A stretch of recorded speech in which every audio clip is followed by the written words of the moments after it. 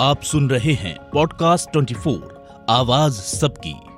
दुनिया के 7 अजूबों के बारे में तो आपने सुना ही होगा, लेकिन इनके अलावा कुछ अजीबोगरीब अजूबे ऐसे हैं जिनके बारे में सुनकर आपको चक्कर आ जाएगा। पर ये अजूबे सिर्फ देखने के नहीं, खाने के लुत्फ उठाने के हैं। नहीं समझे? कैसा लगेगा आपको अगर आपको टॉयलेट सीट पर खाना परोसा जाए, या फिर किसी कब्रिस्तान में या कोई बंदर खाना परोसे?